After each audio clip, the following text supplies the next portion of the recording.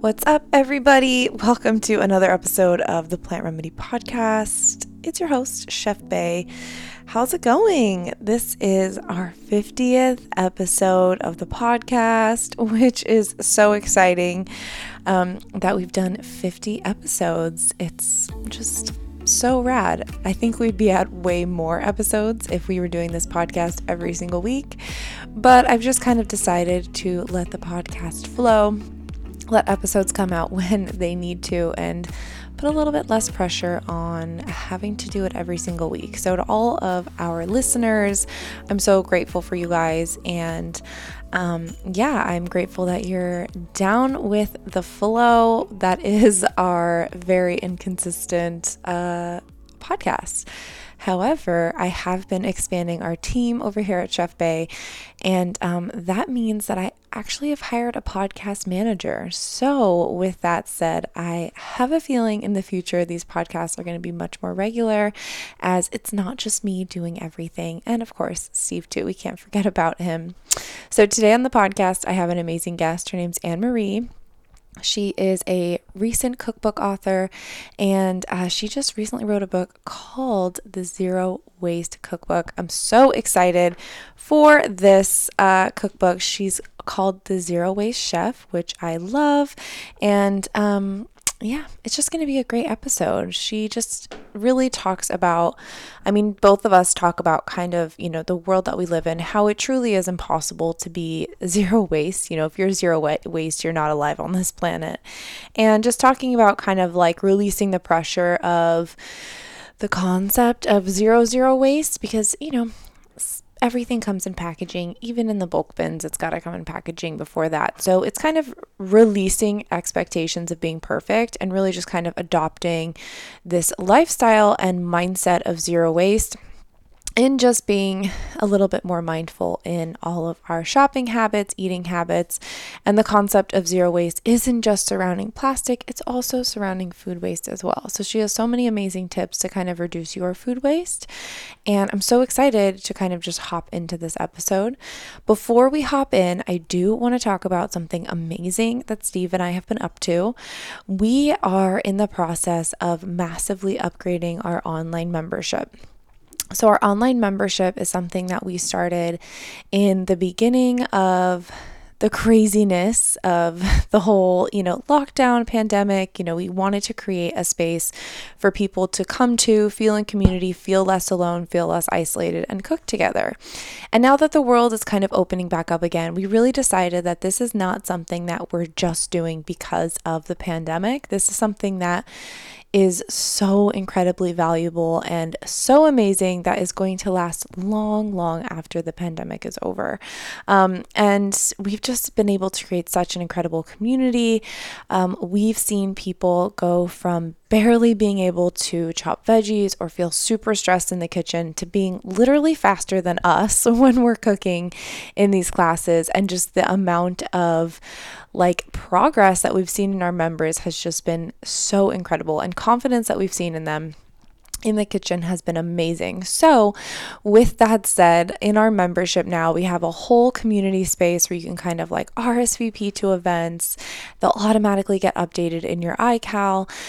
There's a space where you can direct message me. So I'm no longer taking one-on-one clients, and I'm going to funnel everything into this amazing membership. So I am doing one-on-one consulting that I've been doing, but just all virtually in the membership for only $48 a month. So the whole goal here is to really kind of make this accessible without breaking the bank. And so you can really work with a nutrition consultant, private chef, hi, that's me, on a monthly basis in a way that's so affordable, so budget friendly, and can also help you feel like you're really excelling with your health and cooking goals. So with that said, we're also offering a free month right now. So free month of our membership. You can use a code COOKWITHMAY. So COOKWITHMAY, all caps, for the month of May to try your first month free. We really believe in what we're doing, and we hope that this free trial can kind of help you get inside the membership, take a few classes, and get really involved so you feel really comfortable investing your time and money into into the membership as well. And we are going to be funneling all the things we're doing into this membership. So like our challenges, we did a plant-based challenge at the beginning of the year. So coming up, we're going to be doing a breaking up with dairy challenge this summer. I'm going to do an eliminate processed foods challenge, and any workshops and master classes outside of our cooking classes, we're also funneling through the membership as well. So our next workshop is actually called Longevity for Your Pup. So it's all around how to kind of support your dog in their food journey and how to kind of wean them off kibble and all of the different things that you can do to kind of feed your dog a more balanced, healthy, and fresh diet. So we're going to be going into like supplements. We're going to talk about, how much protein your dog actually needs based on their body weight, based on how much they exercise, and also talk about like what not to feed your dog, and then look at behavioral issues and food, skin allergies based on food. So it's going to be totally packed, and it's basically just everything that we've learned with our pup over the last couple of years, talking to vets, doing tons of research, watching tons of documentaries, and just we've been involved. So it's one of the most requested classes that we do. So we really wanted to make sure that we add it to the membership. So that class specifically is on this Thursday. I think it is the 6th or the 7th, Thursday the 7th at 6 p.m.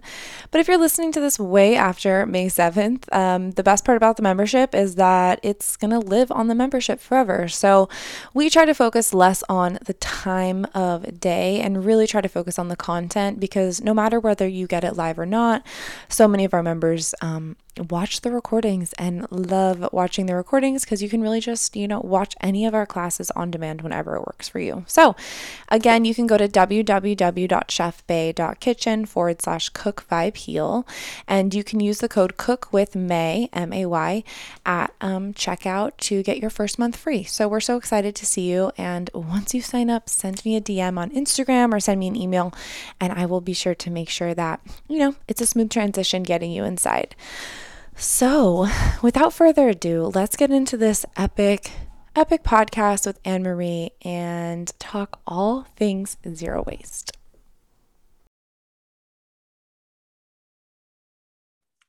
All right, I'm sitting here with Anne-Marie, the zero waste chef. Thank you so much for being on the show. I'm so happy to have you here. Oh, thanks for having me, Bae. Really appreciate it. Yeah, I'm like so excited for your new book, which of course we're going to talk all about. But before we get into it, like, how are you doing? I think that's a really important question to ask these days. Oh, well, I mean, overall, I'm doing really well. I'm really grateful. Yeah. But it's been a year. And then So some. Yeah. yeah, over a year. But no, I'm doing well. Yeah. Good. How about Good. you? I'm doing good. Yeah, it's Friday right now, which I always feel like Fridays are like a oh, okay, we did it. So I'm Right. definitely We excited. made it through another week. Yeah, yeah. And I don't like to necessarily look at my weeks like making it through, but I feel like, you just published a cookbook, and it's a busy time. So Oh every yeah. It's been insane. yeah, all the tasks that you get done. So this is the Plant Remedy podcast. And since I am a plant-based chef, I love to hear everyone's kind of like, what's your go-to plant-based dish right now? Oh, well, I have one in my book. It's potato cauliflower dal. You can't Ooh, go wrong with potatoes and cauliflower and Indian no, spices. I Yeah. know. I love dal. It's Yeah, actually yeah. like my Oh yeah, weakness. yeah. It's so Yes. good. Yeah. And I Yes. mean it's just vegetables and lentils. Yeah, And spices. of And course. it's, delicious. And then I love to have some preserved lemon on the side of Mm, that. So I'll chop up some preserved lemon or fermented hot peppers. So fermented yum. serranos. That sounds Yeah, so yeah. good. So that's really good on the side. Yeah. Do you Oh, have, and I was going to say, do you have like the fermented peppers in your cookbook? well, I have fermented hot pepper sauce. And Nice. so if you ferment the peppers first. So Okay. you can remove some of those if you want. And then you puree the rest you can add vinegar, a little bit of vinegar to it if you like. Yeah. But yeah. So Sounds so good. essentially, yes, it's in there. That sounds And amazing. dosas, I have dosas in there. Mm, nice. Oh my gosh. I So, got to get my hands on this book. I'm so excited. But let's backtrack a little bit. I'd love to hear about your journey, just like I'm sure you tell everyone this, but we are just getting to know each other. So I'd love to hear about like your journey that kind of led you to be so passionate about zero waste and so passionate about cooking. oh, okay. Well, I've, been a foodie for a long time. Hmm. So I was cooking before this. I was baking bread, but I was using commercial yeast. Now I Hmm. use my sourdough starter. Yeah. But it all started back in 2011. I read about this ship called the Plastiki, which was a catamaran these environmentalists built using 12,500 discarded plastic bottles and other waste materials. And Wow. they sailed that from San Francisco. I'm just south of San Francisco. Sailed it from San Francisco to Sydney, Australia to raise awareness of plastic pollution in the oceans. And Wow. so I started reading about it and I had no idea the the extent of the problem. Hmm. So I read about birds feeding it to their young and animals getting entangled in plastic, and it's heartbreaking and it was completely unnecessary. It didn't have to be this way. A lot of it is for stuff we don't need. Yeah. So I was just horrified and I thought, that's it. I want off of this stuff as much as one person can, because even if I'm not bringing plastic into my home, it still exists in the supply chain for things I buy. Of But, course. I have less of an impact. So Definitely. that's how it started. Then focusing on that waste made me aware of all waste, because you have to think about everything. Right. Right. You live more intentionally. And so then then I found out that we waste up to 40% of the food we produce in the US. And that number has improved a bit since I first heard that. It has or That was, hasn't? no, it has. Okay. It has improved a little bit. So that's good. But it's astonishing. So Yeah. then I started to think more about food waste also. And Yeah. yeah, just kind of snowballed from there. And now it's a cookbook. It's Yep, awesome. yep. Now it's a cookbook. Yeah, that's so cool. It's so interesting too when you think about like how many people don't have access to fresh food. And then, we talk about like, Oh, 40% gets wasted. It's like it's a crazy cycle that, we've kind of found ourselves in. yeah, it is. It's a crazy problem. Pre-pandemic, depends on the source, but I'd say around 1 in 8 Americans Hmm. faced food insecurity. Hmm. And that's before the pandemic. Right. So that's Yeah. only gotten worse. Meanwhile, we have all of this food that goes uneaten. So, Yeah. And I was going to ask you this later in the episode, but I'll ask you now. Do you think that the zero waste mindset is accessible for those who are suffering from food insecurity or for those in underserved areas? Or do you think that there's something that we can do to make it more accessible to more people? well, if you live in an area with no access to fresh Hmm. produce and no bulk bins, Yeah. I What are you mean, going you're to going to do? bring home a bunch. Yeah. So I think most people can do something depending on their situation. Right. So it depends it depends on where you start. And the other thing is, the people wasting the most, I would imagine, are the people who are at the higher level Yeah. income, That's a good right? point. They're the Hmm. ones who need to stop wasting so much. Hmm. So, Right. the industry has to stop producing so much crap. Yeah. I mean, regulation would get rid of a lot of this. It would really help, because, I can stop bringing in plastic and that's not going to have a huge impact. The ripple effect helps. Hmm. People do read my blog and, they make changes and more people make changes and their friends make changes. And I made changes because I read Beth Terry's blog. which it's myplasticfreelife.com. So there is the ripple effect. And the up top won't change until there's pressure from down below. Right. But the big change has to come from the top. I agree. And I mean, and also, so big oil is ramping up production of plastic because we're going to switch to electric cars. We're going to electrify the grid. You know, fossil fuels are on their way out. I wish it was sooner rather than later, but it's coming. So big oil knows that. Over the next several years, they're investing $500 billion. I believe that's the number. Maybe it's 400 billion. You know, I think it might be 400 billion. Well, anyway, I mean, it's an still astounding a lot. number. Yeah. Infinity plus infinity is still infinity. I remember that from calculus. So, yeah, I mean, they're investing, I think it's $400 billion in more plastic production plants. Yeah. And a lot of those are in underserviced, marginalized neighborhoods. Right. There are a bunch in the upper northeast. Plastic is oil, in case anybody's wondering why I'm ranting about big oil. Plastic is made from fossil fuels. Right. Yeah. If you could explain that just like a little bit in case someone is wondering like how. Oh, sure. Mm-hmm. Yeah. I mean, I say these things and I forget. Oh, wait. Yeah, totally. People might have no idea what I'm talking about. Yeah. So most plastic is made from fossil fuels. So the fossil fuels, they have to be extracted from the ground. So that releases emissions. Then they are refined, often in marginalized communities. So that creates pollution. Then, they're manufactured into plastics, more pollution.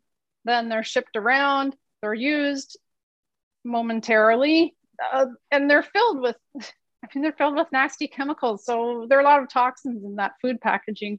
They're used for a little while, then they're thrown away. Because China is no longer accepting our plastic, and why should China accept our garbage?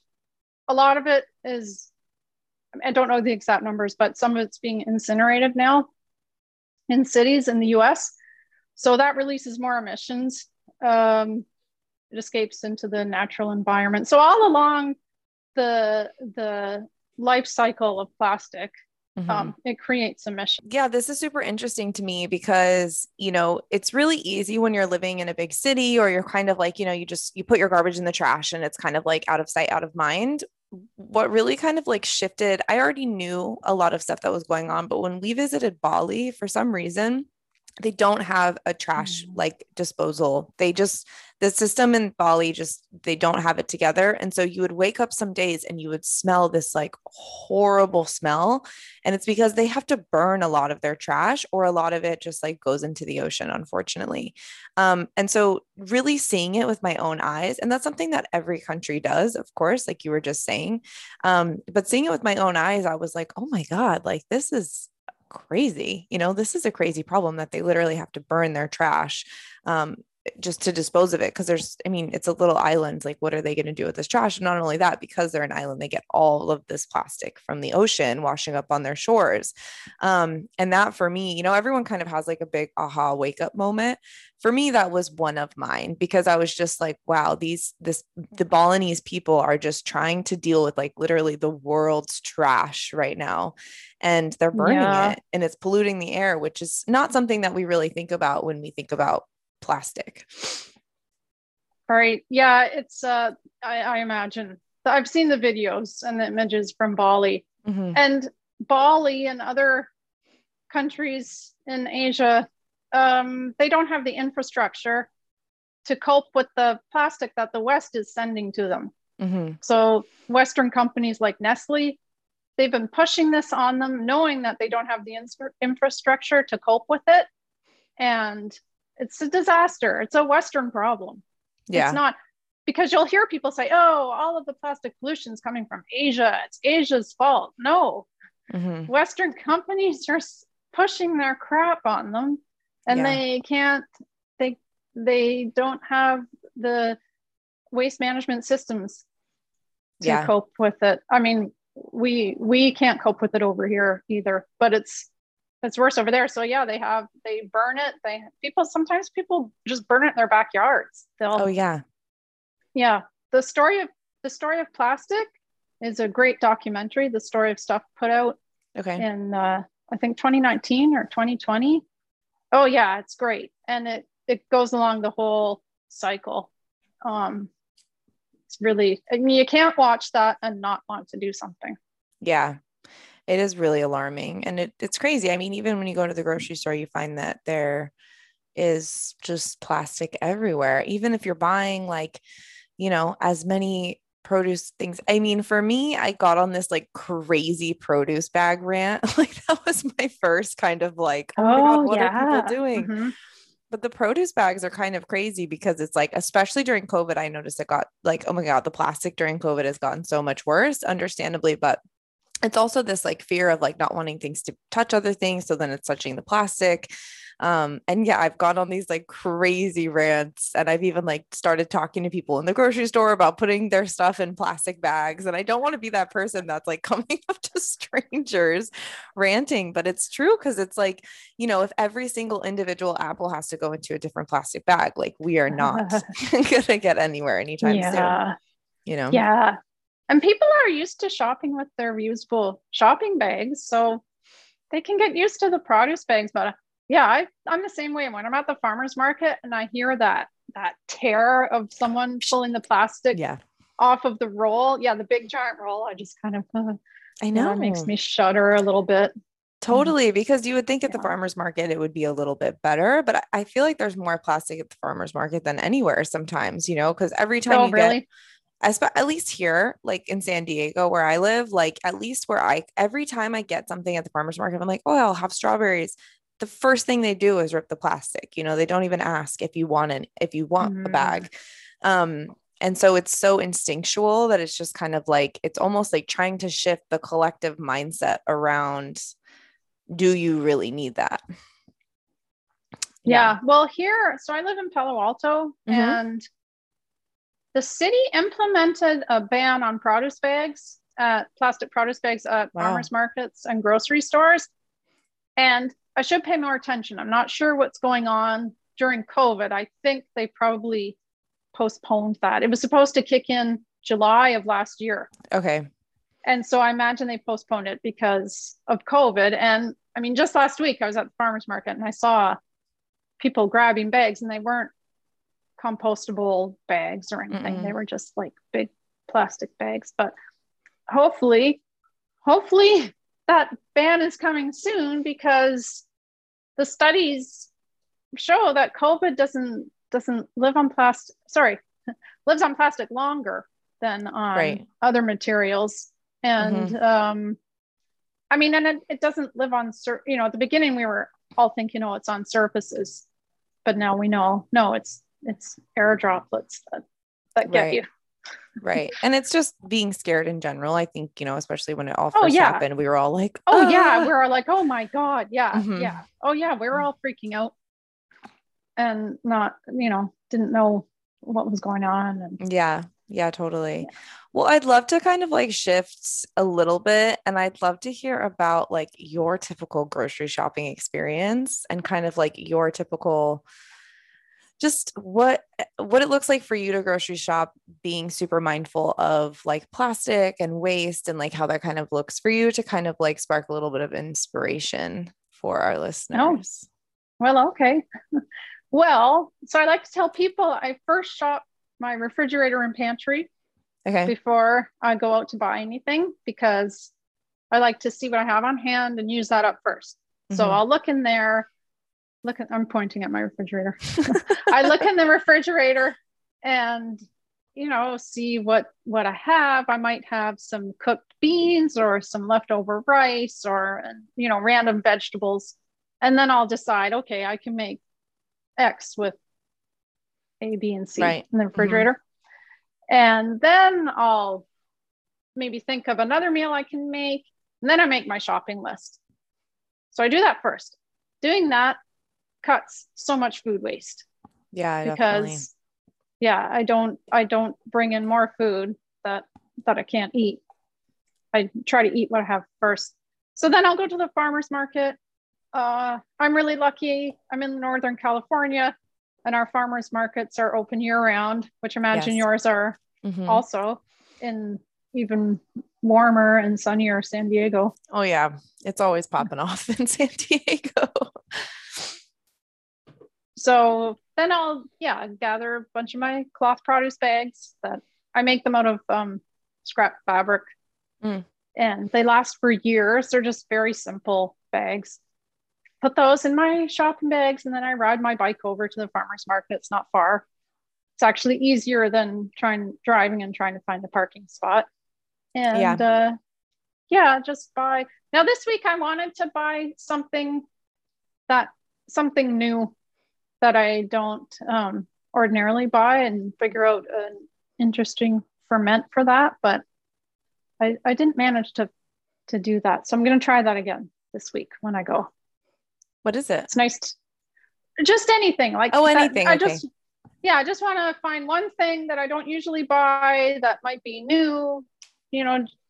Maybe it's back in season, or I've never tried it, because they have a better variety at the farmer's market than at the grocery store. They Definitely have, unusual varieties of fruit and vegetables that you don't usually see. Yeah. So I'll try that this week. And then there's a bulk store on the same street as the farmer's market, so I'll go in there. I had been bringing my jars, and then a few months ago, someone waited on me because we're not allowed to open the bins ourselves. You can do that apparently now in San Francisco because they're in a different tier. We're still in the danger zone down here. Okay. In Santa Clara County. So we can't open the bins ourselves. We have to have someone wait on us. So they were putting stuff in my jars, and then someone waited on me and said, "Oh, you can't do that." And I said, "Oh, you've been letting me." And he said, "Well, we're not supposed to." So he put my bulk stuff in paper bags. So that's okay, because I can put compost in those. That's nice. Collect my compost in paper bags. And in San Diego, everything's in plastic. So they've gotten rid of all the bulk bins and have just started like pre-packaging all the bulk stuff in plastic at every grocery store. It's insane.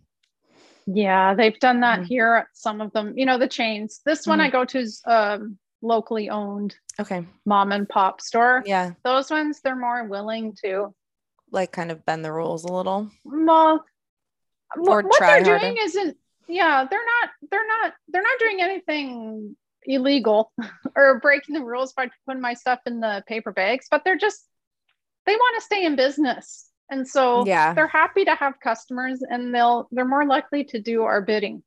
Yeah, totally. Whereas at a chain, they'll be like, they're more likely to say, "Oh no, we can't do that." Yeah.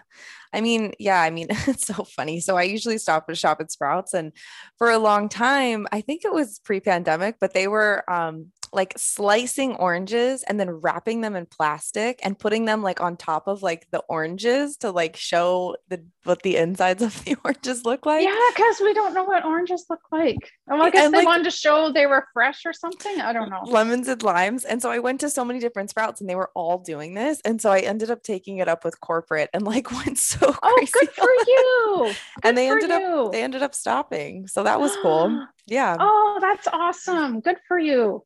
Yeah, I mean, and honestly, I think it helped that I blasted them on social media and kind of was like, this isn't okay, but I think, as an individual, if you get angry enough about something and you really like put it out there, I think corporations eventually will be like, okay, is this really necessary? Do we need this person coming after us every day, or can we? Oh, I think so. Yeah. I think if they hear from enough people, then So I'm from Canada, and we have a chain up there called Bulk Barn. Okay.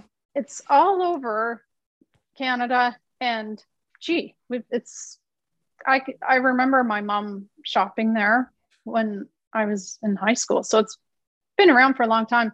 And people kept asking them, please, in the last several years, let us bring our own containers. And they kept saying no. And finally, they gave in, and they set up a program. Oh, nice. Bring your own container program. And I'm thinking that's probably has something to do with everybody asking, Oh, for can you sure. please let us bring our own containers? Yeah. And I think So, that's so true. Like, I think a lot of us wait for like politicians and people to kind of change laws and regulations and ban things. But I also think that if we can pressure the corporate companies, just as much, if not more, than we're pressuring politicians, I think like we could probably get more done, especially like the smaller corporations, like a company like Nestle, they're like such a giant that like, ugh, I don't know what it's gonna take, but oh yeah, no, I don't know. The regulation. I mhm, mean, that's more they're like the pumping law. California. They're pumping California dry, I know. and we're now in a drought again. Hmm. I know.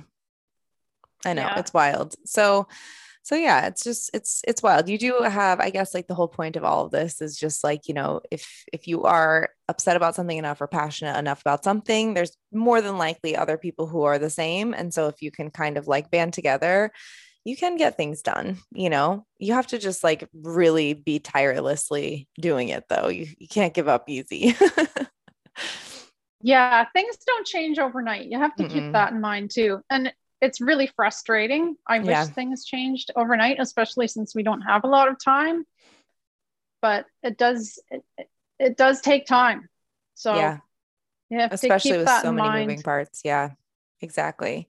So I saw your blog post and I wanted to kind of ask you, like, you know, just here.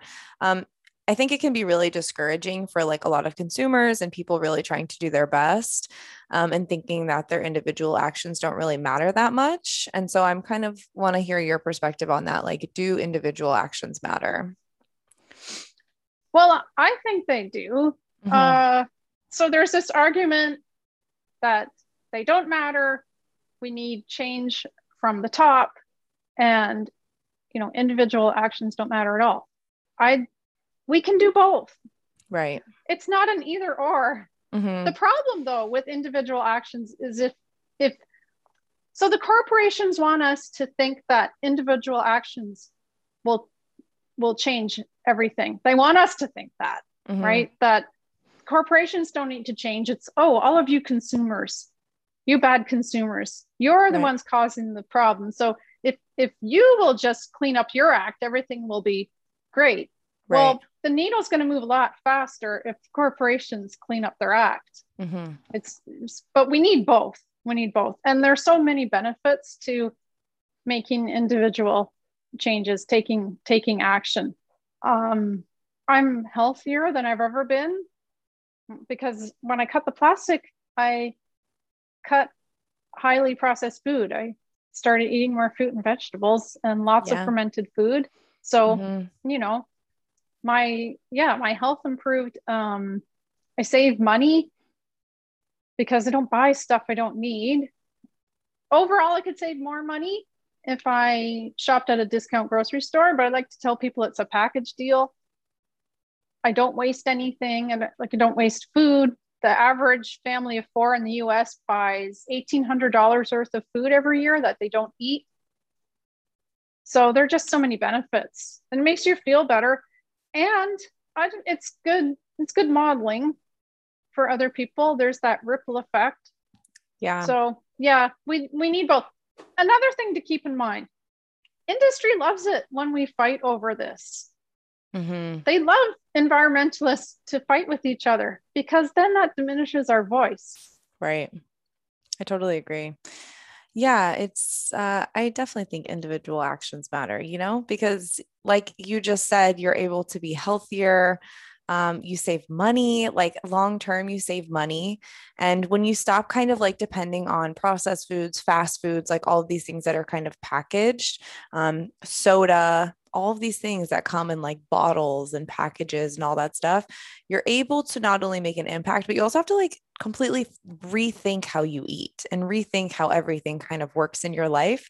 So then by default, you kind of start to meal plan and you kind of start to like every week be like, okay, what is our food going to look like this week? Which in turn, when you start to kind of food plan and start to kind of make a plan for yourself, then you waste less food because it's in the plan, you know. Yeah, Hmm. because you do have to plan ahead when you live like this. Hmm. You have to think ahead. I mean, you don't have to break out a spreadsheet and plan every little morsel you're going to eat. But yeah, Yeah. planning's important. And another thing, I find it fun. Right. So this isn't, I don't live a horrible lifestyle depriving myself of all kinds of things. It's really a really nice lifestyle. It brings me a lot of joy. Definitely. So do you still buy things that are in glass containers? Sometimes I'll buy something in a jar. Oh, like Bun Mama jam. Sometimes I'll buy that. Mm-hmm. And I love the jars. I love the Yeah. little jars. Yeah.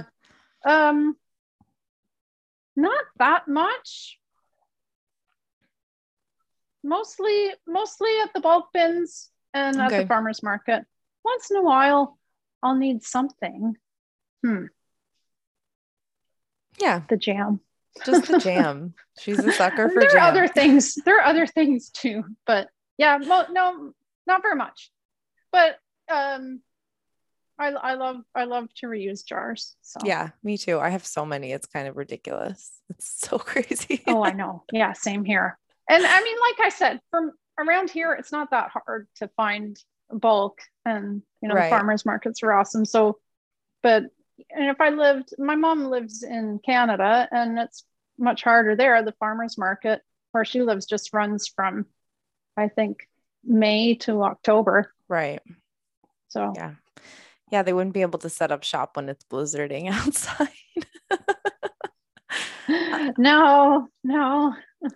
So, what are like some first less obvious tips to become more impactful about like your individual personal waste in regards to plastic and food? If someone was maybe living in a more rural area and they didn't have access to like bulk bins and stuff, like what would some tips be for someone to kind of make some first steps into being less wasteful? Well, maybe the first one I already mentioned is to shop the refrigerator and pantry first. Yeah. And because you'll cut food waste, you'll also cut packaging waste because most likely some of that food came in packages. Right. So if the food goes south and you have to throw it out, then you have to buy more food in more packages. So I think that one. If you don't have access to bulk bins, you live in a rural area, you can buy the biggest package that you can find of something that you'll eat.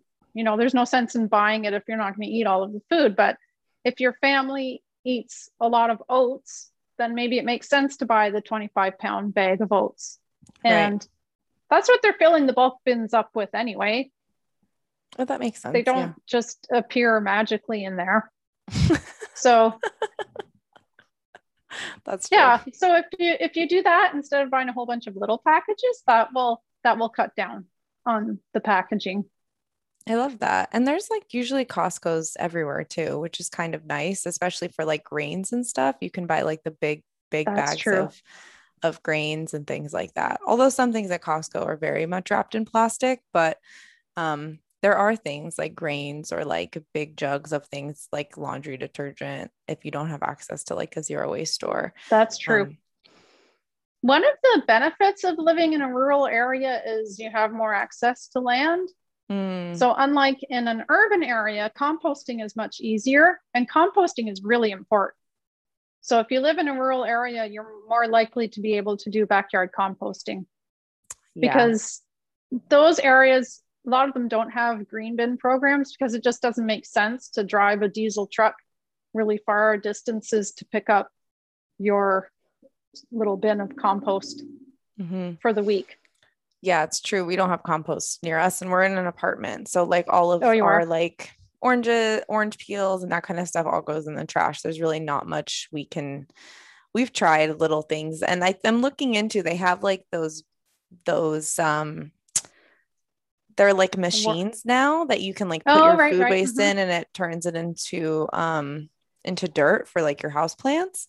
I don't know how user friendly those are or whatever, but I've been looking into that because, I mean, I'm a chef, so I'm constantly cooking stuff and I use as much food as I can for like, vegetable broth, and I repurpose like all of our juice pulp and like all that stuff. But there is stuff that is just hard to reuse that would go, like a mango peel, for instance, that would just Right, have to go right. in the compost or the trash. Yeah.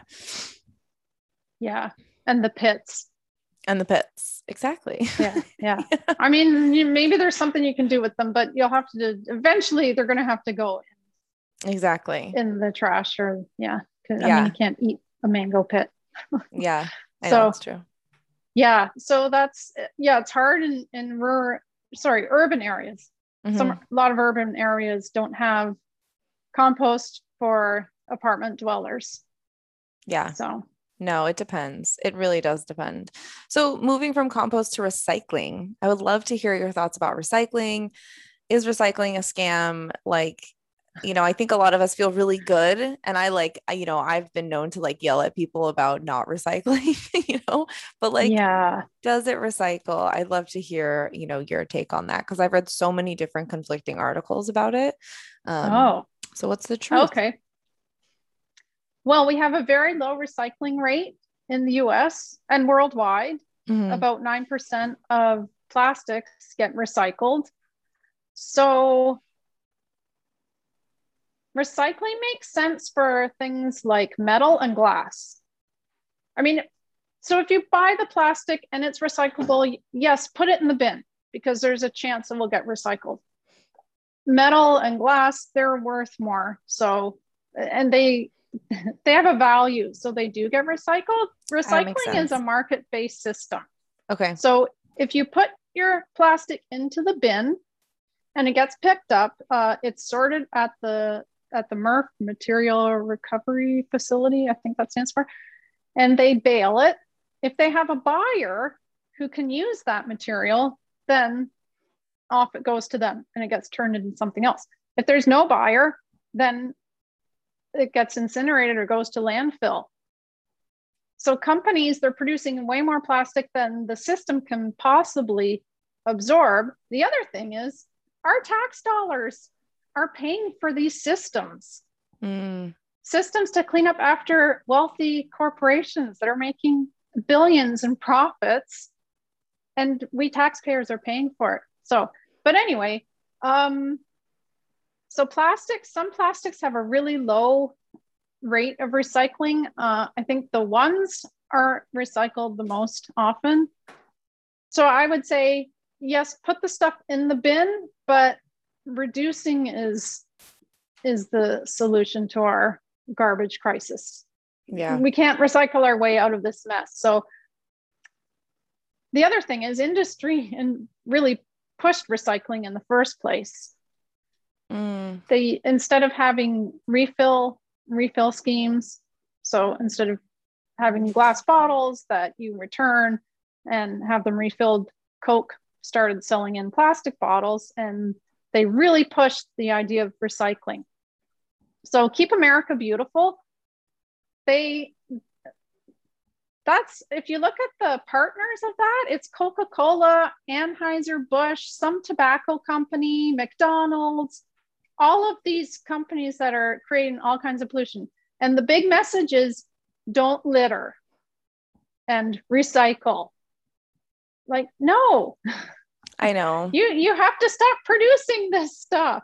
I know it's super crazy, especially when you not just talk about like plastic and stuff, when you talk about the amount of produce that they buy that has pesticides all over it, or like the amount of factory raised meats and Oh, well, dairy yeah, yeah, and like yeah. all of that is just kind of like from every single angle that you look at it. Even the lettuce on the burger is causing harm to the environment because these Yep, yep. corporations are doing the cheapest possible thing that they can do, which of course is all subsidized by the government, which then we in turn are paying for, and I don't think a lot of people understand like the whole cycle of how like we, the consumer, are also paying our taxes for this to continue to happen. Yeah, yeah. That's wild. Yeah, it's the whole Hmm. system, our industrial agriculture and food system. Yeah, it's a big, huge mess.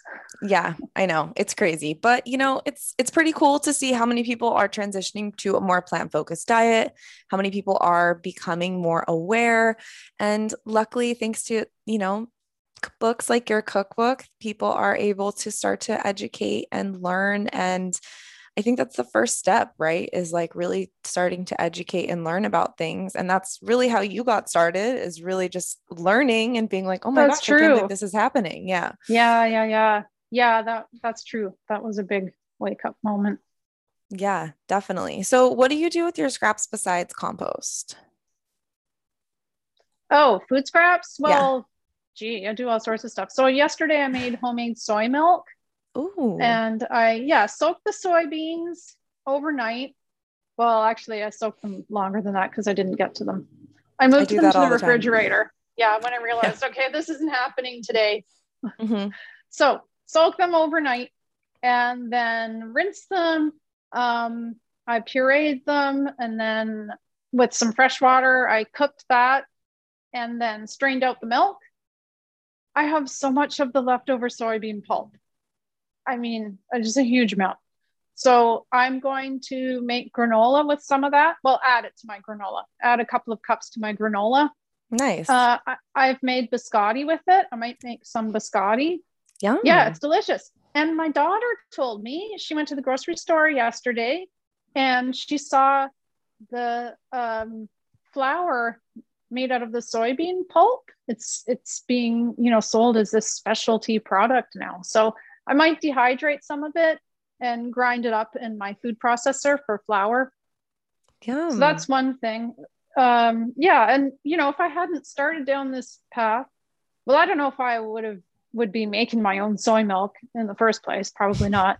Uh, but if I had, for some reason, I would just compost all of Mm. that pulp. So I use that up. Um, my little carrot tops I'm looking at right now. I've been putting them in water and they're sprouting and growing. So Yeah. cool. Ideally, when I put them out in the soil, I'm hoping they go to seed and then Mm. I get some carrot seeds, but we'll see. I regrow green onions. You just chop down to about an inch of the white part with the roots, and I put them in water. And then after some green shoots start sprouting, I plant those in the soil, and they do really well. Love that. Um, Apple peels and cores, I make vinegar out of those. Yeah, ferment them and I get some nice strong vinegar.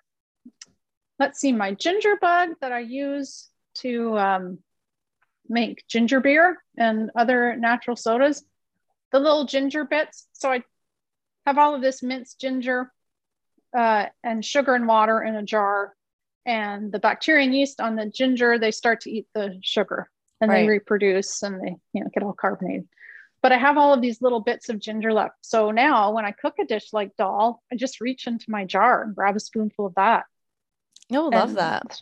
toss that. Yeah, saute that with the garlic instead of mincing ginger, which is not my favorite thing to do. I know. I feel like So, people really don't like to mince garlic and ginger. Like every time we teach yeah. a cooking class and we're like, okay, we're going to do the garlic and ginger, everyone's like, oh, Yeah, yeah, no, it's true. yeah, it's just a It's little true. tedious. It is like crushing the yeah, peeling the garlic and chopping it all up. But yeah, so I think trying to find ways to use everything. Love that. Yeah, we feed a lot of our scraps to our dog, actually. She loves Yeah, like no, the that's carrot great. tops and like the Oh the yeah, stems of the yeah. broccoli. She eats that as like a bone instead of a bone. Oh, that's so Hmm. cute. Yeah, she Yep. loves it. Having a dog is good for that kind of stuff. Oh yeah. Yeah, it's Hmm. great. Hmm. Yeah, yeah, totally. What else was I going to ask you? Oh yeah, do you think that it's possible to be optimistic about the future of our planet? Well, what's the alternative? It's true. I I mean, know. you lose your mind. And Hmm. also, yes, there is reason to be optimistic. Oh, now I'm losing my voice. There is reason to be optimistic. When Joe Biden was running for the Democratic nomination, he had no climate plan. Hmm. And then he came up with a very progressive climate plan. We got rid of Trump. I know. So I feel like so much more optimistic just because of that. I mean, he was reversing every environmental law, like laws dating back to Nixon. I know. It I don't was really know the point insane. of why he was doing all of that either. I don't know if it was to like, kind of make the super right conservatives happy who don't believe in climate change, or like, I don't really know what the point was of that. And anyone who's, very, voted for Trump or pro Trump or whatever would say that he didn't do any of those things because he tried to lead people to believe that he didn't do all the things he was doing. It's But all documented. I I mean, know. I know he did. He reversed so many things that oh yeah, hopefully are being reinstated now. yeah. But we have the technology to Mhm. mitigate the climate crisis. It's not like we have to invent some new technology. I mean, so there are things like capturing carbon and turning it into stone and things like that. Oh, but actually, we already know how to do that. So Mhm. anyway, we don't need some magic machine. Oh, and dispersing materials into the sky to dim the clouds is a very bad idea. Wait, I So, haven't heard of this yet. oh, yeah, solar geoengineering. I have nothing against Bill Gates. Um, my brother used to work at Microsoft, like back early on, Yeah. and anyway, yeah. So I'm not some weirdo who thinks Bill Gates is trying to control us, but Mhm. he's putting a lot of money into solar geoengineering, and his book is getting a lot of coverage. And he's not a climate scientist. So climate scientists, a lot of them are saying like, no, this is a very bad idea. So you shoot sulfur or something into the sky and it dims the sun. But it's a band-aid. Yeah, it will, if it even works. If we could actually do this, yeah, it would What? dim the sun, and so it would be cooler down below here, but it doesn't address the problem of climate, of global heating. And like, what's the It long-term effects of that? Well, so what I've read in Naomi Klein's book, This Changes Everything, that came out in 2000, I don't know, 13, 14. Mhm. She says that it would be okay for the global north, but in the global south, it would stop monsoons. It would be devastating. Mm. So the idea behind it is similar to when a volcano erupts. So if a volcano erupts, if it's a major eruption, and we've had a few of these in Mhm. recorded history, then there's evidence that it does cool things down for a period because it dims the sky, Yeah, dims but the it's sun. it's also, I think the issue around that is Bill Gates like trying to play God in a way and trying to be like, oh, I'm gonna dim the sun and I'm gonna like stop the natural movement of the earth instead of really just like putting the money into like stopping corporations into creating all of this pollution in the first place, Like, what? That's crazy. I haven't Yeah. heard that yet. Yeah. Yeah. So I read Michael Mann's book, which is The New Climate War, and he's a highly respected climatologist, and he says this is a bad idea, um, and that we do have the tools to mitigate the climate crisis, and if we wanted to, um, we could switch to alternative energy sources, to renewables, Right. pretty quickly if there was the political will. So we lack the political will. Yeah. That's the big problem. But yeah, so I'm optimistic. That was a long rambling answer. Honestly, it was good though. I mean, I'm learning so much right now talking to you. Like that's stuff that I didn't even know was on the table. uh, It's pretty bizarre, actually, if you think about it. It's just like, yeah, what? I mean, it's like it's a last. Even the scientists who are working on solar geoengineering are saying, we don't really want to do this, but it's a we're so desperate that we're willing to try this. Wow. And it's kind of crazy because it's like, I feel like people are so afraid to stand up to big corporations, that, it's like they're willing to try that, but it's kind of like, why aren't we willing to put regulations in for these corporations? Yeah. Yeah. Well, I don't know who said this, but people they can imagine a world that basically ceases to exist, but they can't imagine a world without capitalism. Wow. That's so true. I know. People are very idealistic about the apocalypse. It's kind of bizarre, actually, how many people are like ready for it and how many people talk about it and all of this stuff. But yeah, like if you talk about getting rid of capitalism, people freak out. It's so It's bizarre. true. No, Uh-huh. you're absolutely right. You're right. I could start a blog about, the coming apocalypse and have all my posts about the apocalypse. You're right. And I would get all kinds of views and shares and stuff. And then if I said something like, let's end capitalism. Um, Mm-hmm. yeah. I mean, okay, well, that's a whole other big, huge That's a whole other conversation. podcast. Yeah. That's another podcast. It's super complicated. Of course. Everything's complicated. Mm-hmm. Anyway, yeah. Yeah.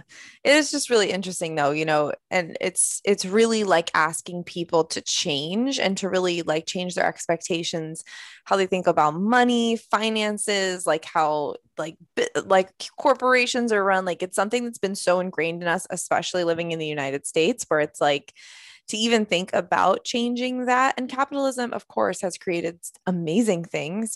Capitalism has helped, cure diseases. And there's so many things that have happened that have been good because of capitalism. But we're also seeing this shift of just like, how are we going to progress as humanity if we continue the exact same thing that we've been doing? Like there will be no progress, right? Right. Yeah. And if we use the same system to fix what the system has created, the mess Exactly. that the system has created. Yeah. Exactly. It's, I know. it's, It's crazy. So I have a lot of like chefs who listen to this podcast. And so I wanted to oh, ask one of, the most like wasteful industries is restaurants, right? mm, And so I was wondering if you had like any kind of ideas or tips on how to help make restaurants use less plastic. Because even me, I went to culinary school. I've worked in so many different restaurants myself, which is, a reason why I kind of got out of working in that industry because there is so much waste, so much plastic wrap, so many things. And I think a lot of that is from health codes. So I'm just wondering if you have any ideas. If not, that's totally fine. When it comes to just kind of like restaurants and being more low waste from back of house perspective.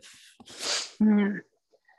Well, one thing, if you could implement some sort of reusable container program for Mm-hmm. customers, I think that would make a difference. And if you banded with other restaurants.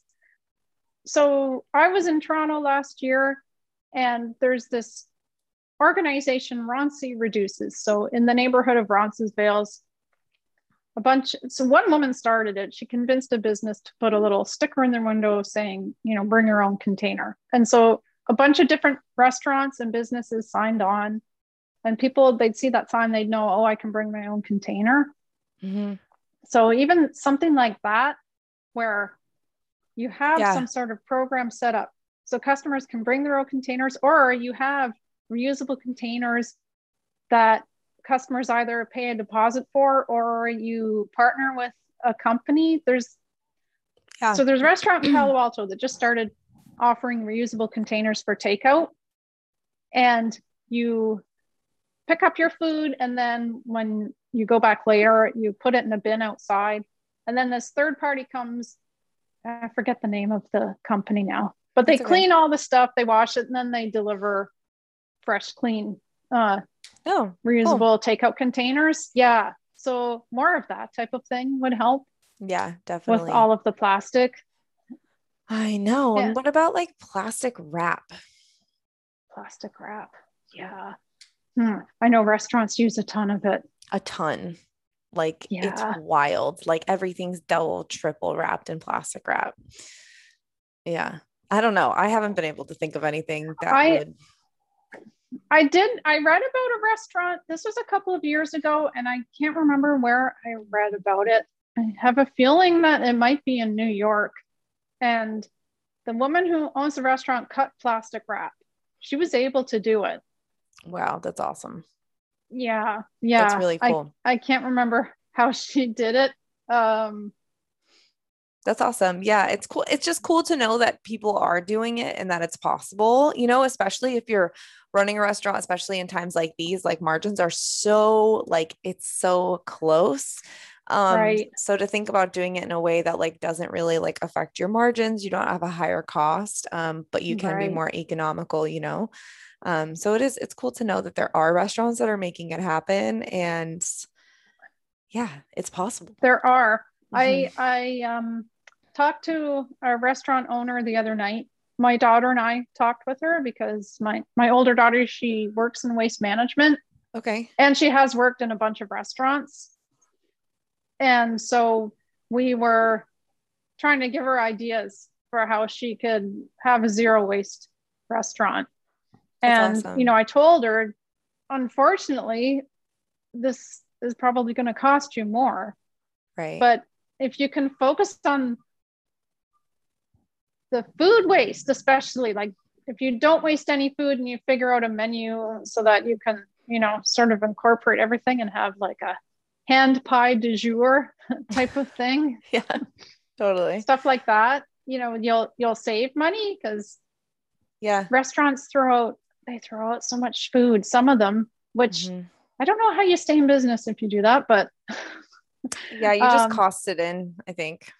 Yeah. yeah, That'd be a cool class for you to teach or something, just mainly for restaurant owners, to talk about how to be less right. wasteful. Because Yeah, because yeah, I told my daughter that. I said, we should do this again. We should do this more often because the woman opening the restaurant, she was so happy with all of the ideas we came up with. Ooh, San Diego Surfrider has some sort of program in San Diego yeah, they have where it's you, like a clean ocean restaurant. So they don't do any yeah, like, yeah, no, San Diego actually, I didn't think it when I first moved here, but San Diego in general has like a ton of like, other than the fact that the city itself doesn't compost, they have a ton of cool programs. And yeah, Surfrider is really great. I'll leave Surfrider's website in the show notes too, if anyone's interested.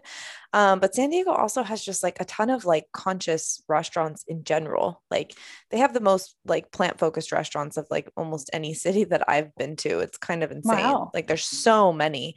And so it's cool to think about. And yeah, when you think about restaurants, like so many like restaurants are really like responsible for feeding the community. So many people eat out at restaurants like almost every day. And so I feel like that would be such a great place to focus on, is how we can get restaurants to be more eco-friendly.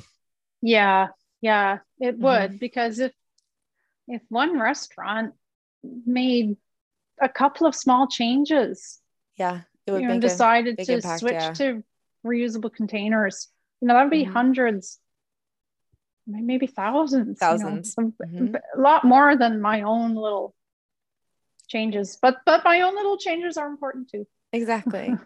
We need it So all. Like we can't be yeah, picky. We'll take no, whatever we can get. we'll take it. You want to make changes? Great. I love Please that. join us. Well, we haven't talked about your book yet. So let's talk about your book. Tell me all the Okay. details. Let's get into it. Tell me everything. Oh, okay. Well, it's called The Zero Waste Chef: Plant Forward Recipes and Tips for a Sustainable Kitchen and Planet. So, Nice. Love yeah, it. so at up front, I have some opening chapters. So I have one on, why reduce your waste in the first place, kind of Hmm. what's at stake. I have a chapter I called Cooking Like Grandma. So that's about cooking techniques. Yeah, And I have a chapter on fermentation, a little love it. explanation of that and troubleshooting. I have the tools you need, which are not that extensive, really. Right. And Yeah, like a good knife, Hey, I lots of always say that. jars. Yeah. Yeah. A knife and jars. I know, totally. Yep. Nice. And And then I have, pardon me? oh, oh no, go ahead. Go ahead. Oh, then I have, yeah, the recipes. So it's 75 recipes, and it's a vegetarian book, but it has lots of vegan stuff in it. It's about Love it. two-thirds vegan. And yeah, fermentation, sourdough. And Love it. so I tried to come up with things that use the whole part of a vegetable. And I give tips at the end of each recipe, like, okay, you might have this left over, go to page Oh, that's whatnot awesome. to make something else. Yeah, because I think if you start something from scratch for dinner every night, well, I mean, nobody has time for that. But That's if you true. have some components already made in Hmm. the refrigerator that you can quickly throw together and make a meal out of, it reduces stress in your life. So, like, there's one recipe in here. It's kernel to cob corn chowder, and so I used everything. I made broth out of the cobs and the silks and the husks. Oh, and I buy organic corn, because the husks Yeah. have less, not pesticide residue. Yeah. Important. Yeah. Um, yeah, yeah. So I made, yeah, I made broth out of that, and then made chowder with the broth. And while I prep everything, I have some cashews soaking in the hot broth. And then after I cook it, I puree that and add it and make this nice thick corn chowder out of all the parts of the corn. Oh, you soak the cashews in the broth. Smart. Why have I never thought of that before? That's amazing. I'm gonna do that. It's so good. Yeah, yeah. Yes. I'll usually make like a cashew cream kind of on the side and then I'll add it, but to soak it in the broth is so genius. Oh, Oh, thanks. well, I'm already And getting ideas. the corn cob broth is really yummy That's going to be because when perfect you for cut all summer. the kernels off, I mean, you still have some little bits stuck on there, and yeah, Yeah, it's delicious. totally. And So, it's so sweet too, right? Like I feel like corn has so much like juice in it almost. Like it's very juicy if you get like a good fresh organic one. oh yeah, Um, yeah. yeah, so I could totally see that. I'm so excited. I'm definitely gonna have to get this cookbook. This sounds amazing. Oh, thank you. Yeah, totally. Do you have a tofu recipe in there? I don't. I was like for homemade tofu. Yeah, because that's like the one thing that No. I buy all the time that I like it's wrapped in plastic that I know Yeah, I yeah. like could be making it, but I go through so much tofu at least with my clients and stuff. So I'm just kind of wondering, like, you can make your own. Like, what's your opinion on? Oh yeah. Yeah. Oh yeah, yeah. So that's why I made soy milk. I talked about my soy milk Yeah. earlier. I made Yeah. it to make tofu. So the tofu recipe is on my website, Okay, perfect. zerowastechef.com. Yeah, I didn't put it in the book because it sort of didn't. I don't know. It kind of didn't fit in with my little puzzle. Like the book's kind of like a puzzle, Yeah, I love that. but Well, and if it's already on your because blog too. yeah, it's on my blog. But if I do another cookbook, I would put it in that one, and then Hmm. I would have a bunch of recipes for the leftover pulp and the tofu. So, like I want to make a paneer dish, but Mm. instead of paneer, I'll put the tofu in. I make this really yummy paneer dish with it's a tomato sauce, tomato and onion sauce. Hmm. It'd be great with tofu. So yeah, yeah, Nice. I'm all for making tofu. I just didn't put it in the book. Oh, and then I made like a kimchi stew a little Mm. while ago, and I put some of the leftover pulp in it and the tofu and my homemade kimchi. Yum. Um, yeah, it was really good. That was really good. So yeah, if I do another book, the tofu will be in there with a bunch of things to do with it. Yeah, and the Awesome. and the pulp. But the trick to making tofu is finding the coagulant. Hmm. All you need for soy milk is you just need water and the soybeans. And I Right. buy organic soybeans grown in the US. And first you make soy milk, then you add the coagulant to it. You heat up the soy milk. I use Nigari, Okay. Nigari.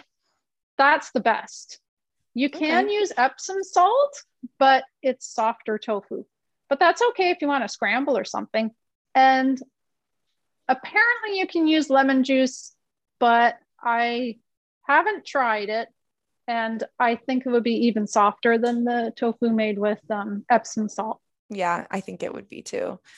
Okay, I'm totally gonna have to do this now. Now Oh I'm on a yeah. mission. Now I'm on a tofu mission. Oh yeah, yeah. It's similar to making ricotta cheese. Okay, yeah, It's a easy. similar process. Yeah.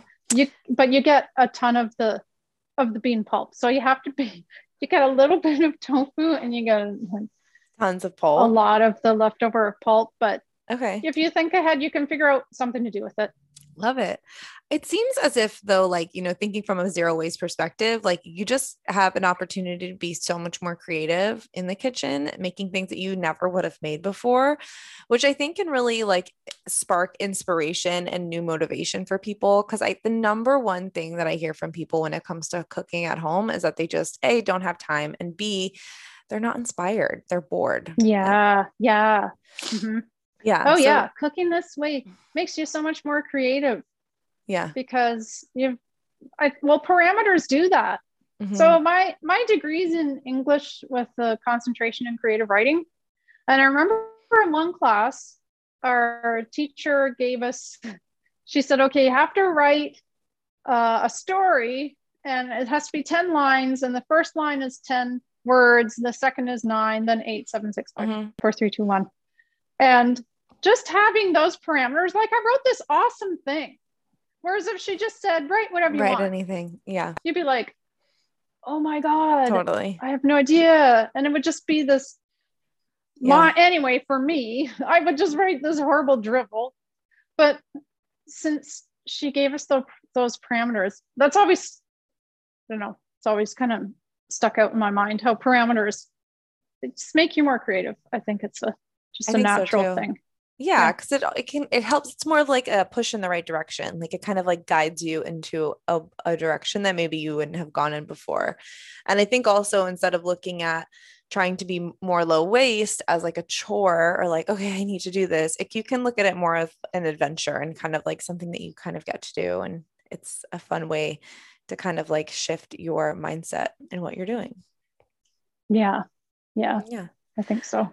Love that. So, do you have any words of wisdom for our audience before I let you go? Well, I would say if you are interested in reducing your waste and trying some of this stuff, don't worry about being perfect. Yeah. It's impossible. Don't get hung up on the zero in zero waste. It's just a number. Mm-hmm. And it's a goal that you never actually reach.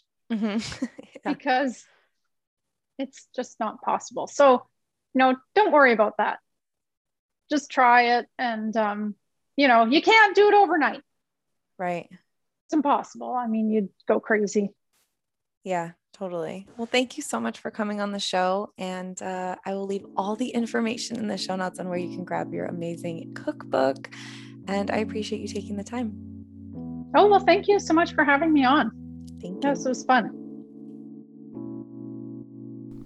All right, y'all, that is our show today. Thank you again to Anne-Marie, the Zero Waste Chef, for coming on the show and sharing so much information just about the world with us. I learned so much myself from talking to her, and I am more than inspired than ever to make my own tofu and to just kind of be less wasteful when it comes to my own plastic use. I feel like ever since the pandemic, it's been I haven't been as good as I want to be. So I'm so inspired to keep going and to keep being more mindful about my own waste and my own plastic use.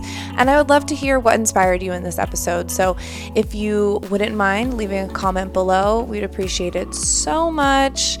And it really makes all the difference in the world, all of your comments. So thank you guys so much. I'll see you in the next episode. It's going to be a good one. I hope you have an amazing rest of your day. And of course, don't forget to eat your greens. Bye, guys.